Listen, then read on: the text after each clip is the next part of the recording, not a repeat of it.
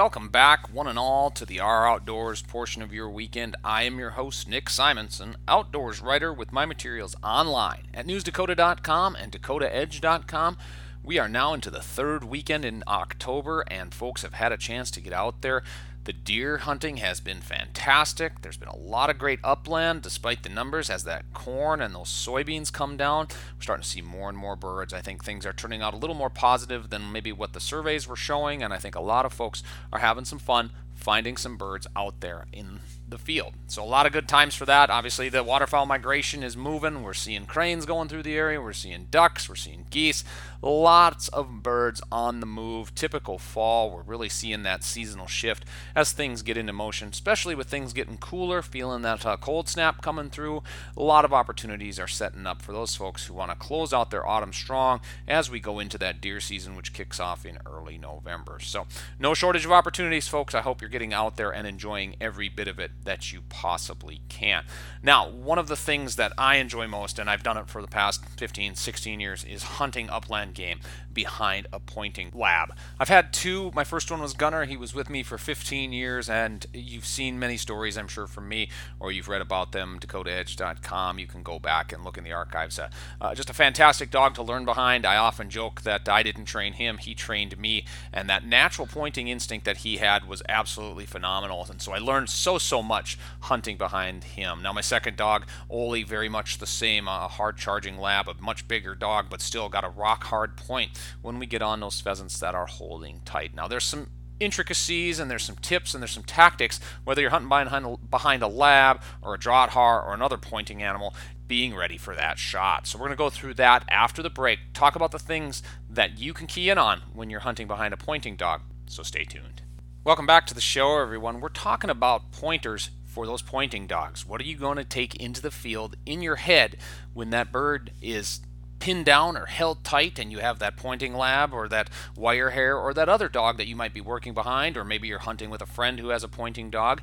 What are the next steps that you're going to take in that moment of truth when that dog puts the bird up or you walk up and it flushes? How are you going to be set for that? It's a different animal when it comes to it, quite literally, when we're talking about pointing dogs versus flushing dogs. Those flushing dogs are going to push birds out in front of you, setting up that longer shot, but those pointing shots are going to come much closer when that bird flushes. It's going to be either really close by or you might be holding just a bit off in the scent, whatever the situation might be. When that pointing dog has a bird on hold, you need to do some things that are going to help you up your odds of converting that shot. And I think the first and most important thing is knowing your dog. And it takes a couple seasons to get to know your dog, what their pointing style is, how they react to scent, how they get birdie, and then, of course, how they lock up. As I talked about before the break, my dog Gunner would cock his left leg and his tail would kind of bend and hold straight, and there'd be a little curl at the end, so I knew exactly when he was on a bird. But with Oli, my bigger lab, he obviously is a little bit different, and he just holds completely steady. The tail comes straight back. There's no difference in how it's held. He doesn't cock the leg like Gunner did.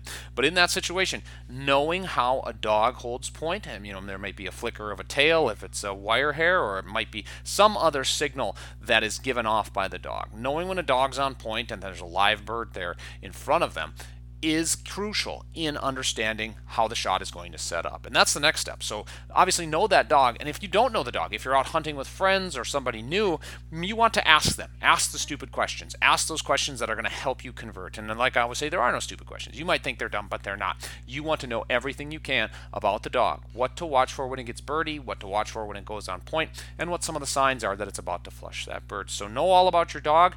Take some time, learn with them. Obviously, that's half the fun, is going through the season. But then again, talk to those folks who you might be hunting with as to what the keys are to their dogs when they flush a bird. Now, after you get to know that dog, it's obvious you want to figure out, where am I going to position myself in relation to the point? Now, do I walk up and do I flush the bird myself, or do I allow the dog to flush the bird for me? In a situation like that, you need to understand where that bird is going to be, how the dog is going to hold them, and typically how close that bird is to their point. Sometimes if there's a scent pocket or there's birds that have been scenting, my pointing labs will hold 10, 15 feet back from that scent, especially if there's a breeze blowing. So that bird might be a little bit out in front of them. But in that situation, you want to set yourself up for that flush so that you can easily mount the gun and swing it. So the third tip is to visualize the flush. How am I going to adjust when this bird gets up? And you're never really ready. It's always an exciting moment.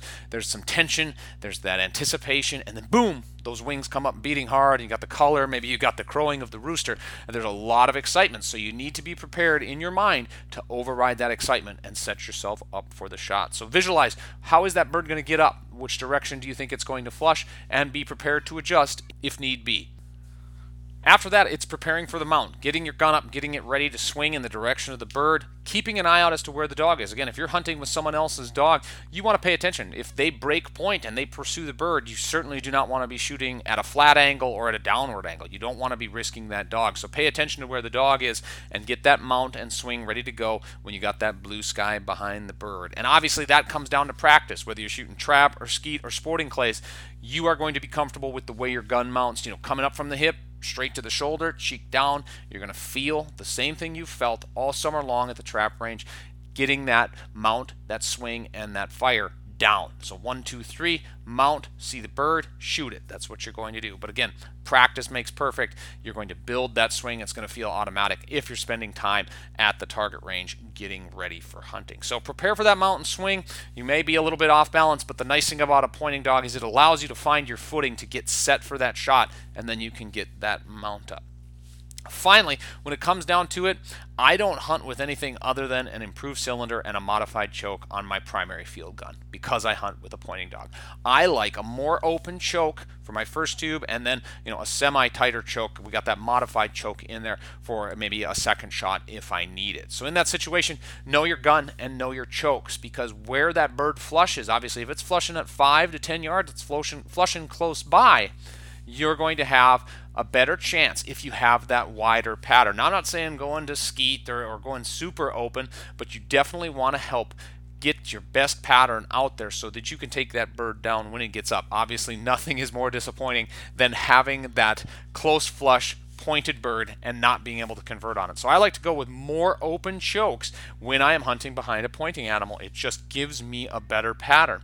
But again, know that gun and make sure that you have the chokes in to do the job for you in that particular close quarters. Otherwise, you're going to have to let that shot set up, and that's fine too, as long as you're not riding on that bird, losing sight of where the bird's at, maybe staring at your barrel. You don't want to lose that picture of the bird flushing away, or you're holding on it to let it get out further, so obviously you don't turn it into hamburger with that full choke. So on those pointing dogs, consider going with a more open choke. That has made a great difference in the success that I have experienced in the field, and I think it will make great success for you as well. So when you put it all together, you are hunting behind a different animal when it comes to a pointing dog. And they're no better and they're no worse. They have their own quirks, they have their own methods, they have their own ways of making the hunt a memorable one. So whether you're hunting behind a flushing dog or a pointing dog, you're going to find those birds. It's just that a pointing dog is going to set things up differently for you, and you're going to have to adjust. So know the dog, know its habits, know its behaviors, and know how it goes on point. Then you're going to have to learn about other folks' dogs when you're hunting with them. So pay attention as you're going out there, ask those questions, and find out about the dog you're working with. When that dog goes on point, position yourself, get ready, get set, know how that bird is going to flush, picture it in your head, and get ready to take that shot as you visualize the outcome of the scenario. Finally, make sure that you have your mount down. Make sure you have the basics taken care of. This takes practice on your end. It's preseason stuff that should be well out of the way throughout the summer and into the fall. But again, at trap range, at a skeet range, on a sporting clays course, you will have your mount and swing down, and be prepared to swing. Keep it in your head, again, as part of that visualization of saying, hey, I'm going to convert on this point so my dog isn't looking funny at me afterwards when I miss. So get that stuff set up in your head. You should have that automatic mount by now, and know that gun. Most importantly, have the chokes, have the equipment, have the idea in your head that everything mechanically is already taken care of. If you're shooting early, if you're shooting with a more open choke, you are going to convert on those birds that are a little bit closer, and they're not going to be damaging what I call hamburger shots that you might hit with a full choke and really beat the bird up.